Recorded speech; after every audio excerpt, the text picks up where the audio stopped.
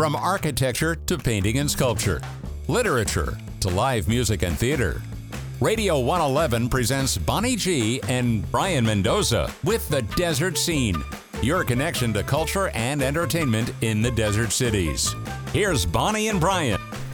And welcome to The Desert Scene. I'm Bonnie G here with my fabulous producer, Brian Mendoza, and we're really happy to welcome to the show Craig Pomranz, who is doing a wonderful cabaret show, this fabulous series they've been doing at CV Rep all summer, and he's coming up Thursday, August 18th.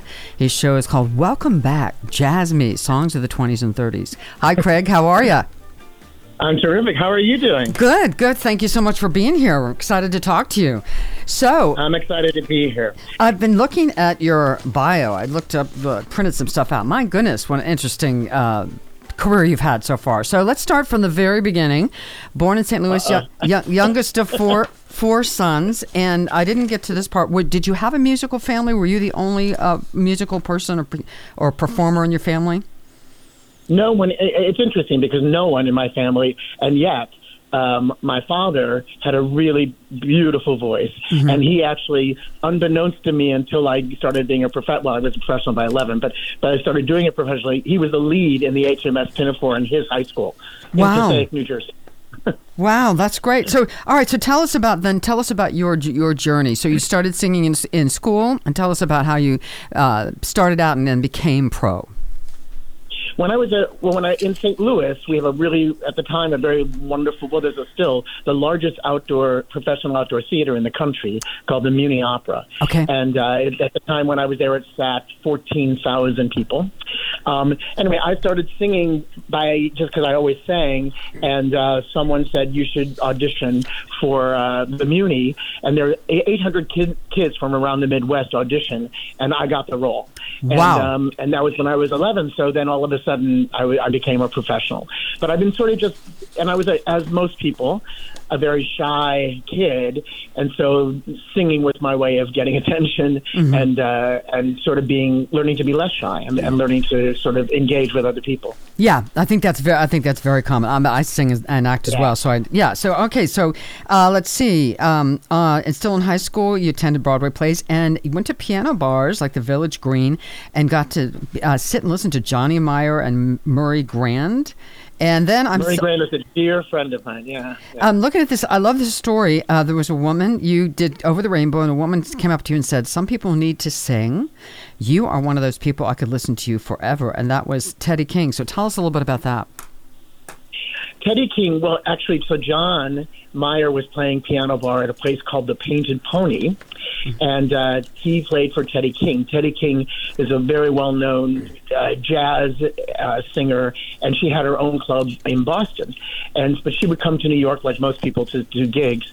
And she was in the audience, she was at the piano bar, and when I got up and sang, and she came up to me and she said that, and she encouraged me to sort of do it more as a profession because, I came to New York as a dancer and to be serious actor, theater person. And she sort of encouraged me that singing was one way to go because at that time, I didn't think that kind of music that I did, this kind of standards and Great American Songbook, wasn't sure you could make a living at it. So, well, of course, making a living as an actor was much easier. And, that is such a great story because I love hearing that because as performers, we're all insecure, have our own insecurities, and to have someone, especially someone else in the business who has achieved a certain amount of success, say something like that is so huge and is such an important motivator to keep going. As the reverse is, many of us have had childhood voices, parents, whoever say, you're not that good, you should forget about it, and those things stay with you, whether it's positive or negative. And Bonnie, the thing is that what was so interesting to me was because I didn't really know who she was. So I had to research who she was. And then to come to realize that there are all kinds of successes. I was a teenager when that happened. So to realize there are all kinds of successes and all ways to be in this business and make a living for yourself and not beat yourself up, which we do every day anyway. Yeah, yes. So it was a wonderful thing to have someone of that stature in her arena it just meant so much. And she was a mentor in many, many ways. Yeah.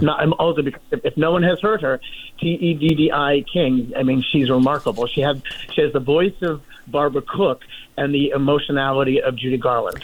Wow, I'm not familiar with her. I'm gonna have to look her up. Okay, so tell us about your very first cabaret show in New York. What that was like, one person show. I had just arrived, and I was again singing at a piano bar, and Ted Hook, who was a famous, he owned a lot of clubs in New York City. He was in the room, and afterwards he came up to me and he said, do you have an act? Because I have someone who in 2 weeks canceled and I need someone to fill that spot. Can you do 2 nights? And I, of course, said, of course, I do, even though, of course, I didn't. But word of mouth got around. It was completely sold out. Wow. And it was just kind of a remarkable thing. And then just sort of, it was, in fact, the thing that elevated me to doing it on a regular basis. Yeah. Yeah. And there are a couple things. First of all, I love this one thing. So you've branched out. You've done a lot of different things, studio work, commercials, voiceovers, and your acting and dancing skills led to a series of commercial bookings as a dancing can. Was that a can of Pepsi? Yeah. Tell us about that. No, I was not. Coke. Coke, okay. But that's one of those things that's such an industry idea. So they had a call for dancers, and there were hundreds of us.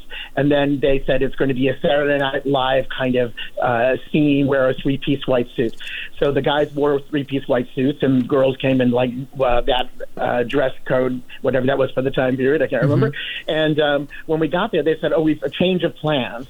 Please get out of your clothing and step into this. And then they brought out this can. Yeah. And it was a huge can, and then you put your arms through and your legs through. And then they said, we're giving you choreography. And I'm thinking, well, you can only see my wrists and my arms and my legs. It's like, what kind of choreography? But anyway, what's interesting about that is what happens often. So they chose 6 of us. I was one of the 6. And anytime for the next, I think, 3-5 years, anytime they needed anyone in a can or a costume like that, they hired the same 6 dancers. So it was a good gig. Yeah, I guess. Yeah. Okay. So my mom would show the picture to people and say, I would recognize those ankles anywhere. Yeah. Yeah. Was your family supportive of you pursuing this as a career? Yes. Tepid, right? I mean, we're from St. Louis. We knew nothing about the theater. They knew nothing about the theater. My mom always, at 4'11", thought she could be a Rockette, which I said, well, maybe not. But I think they just really appreciated what they saw as a lot of talent, but they just had no concept, which is very different now, that you could make a living at it. Right. And it was interesting because I started making a living and giving money to the family, right? Because I was home and we needed money, so I would make money and it would go to my, so it was, whether it was modeling or doing voiceovers or commercials and stuff like that. So but they did not necessarily see how I could take it to New York or something like that. Yeah. So. And a couple other things in your bio that I found fascinating. I love this one quote, that you always had more interest in the work and not the fame because you wanted to build a well-rounded life. And I think that's so important. I mean, I guess there's some people, some people end up Barbra Streisand, et cetera, but most of us don't. And I think having a well-rounded life is so important. You can be a wonderful performer and be successful, make money at it, but also have a home life and a partner and friends and dogs and, have some sort of normalcy, I think is important. So is that kind of always what you felt? No, I'm sorry, I didn't mean to interrupt you. Was that all? I think that the focus is what changes for everybody, right? Yeah. And it only helps give you layers to what it is that you do on a stage. Exactly. And there are a million people. One of the other things when I'm asked or when I write articles about voice and stuff like that, I'm always saying, a million people have pretty instruments. A million people can carry a tune, but do they know how to sing? It's a very different thing being able to sing and tell a story than it is to just make vocal pyrotechnics. Yes. And I love this other quote. One of my attractions to performing is the ability to create silence. Can you expand on that? Yeah. God, you're asking all the questions that I love. Well, I think that early on when I would sing there was a jazz a room in New York City, and they would only let well, this will sound weird. I want to tell that story. Okay. I would go into a room, and it could be a noisy, loud, crowded room, and Over the Rainbow is a good example. I could sing 2 notes and silence the room. Mm-hmm. And I didn't know why, and I'm not trying to be arrogant about it, mm-hmm. but to be able to do that, it's an incredible power. Yes. That and it's the same thing when I'm acting. If I know people are silent, it's because they're really listening to what I'm doing. Exactly. Yes, that's so true. So tell us about the show on the 18th. Tell us how you put together the show. It's so interesting because all the songs of the jazz age are so relevant. And so when people think of the Great American Songbook and the standards and stuff like that, I think that they forget that, human beings are the same. It's all cyclical. Things become, more prevalent now than later. But but when you go do these songs, I'm doing a song. I mean, there's a song about, I'm not doing this song, but there are songs about from the 1920s, which were crazy times. There were all songs about social issues. Right. So when I talk about nowadays, when we talk about mystifying pronouns, I'm doing a song that's all about mystifying pronouns from 1921. Mm-hmm. And I just think the relevance of doing all these songs, which not only sustain themselves, but are also incredibly beautiful songs. I just loved discovering that myself, even though I sort of knew it, but I became more aware of it as I kept looking for new material. Would you say that, I always like to ask singers what their go-to song is. Would you say Over the Rainbow is one of your go-to songs if you go somewhere and they say, Craig, please come up and sing something? At one time, I think it changes over time. Mm-hmm. I think when I first got here, it was. And then, there are a few songs that it really depends because you don't know if the pianist can change your key. Or, exactly, yeah. Stuff like that.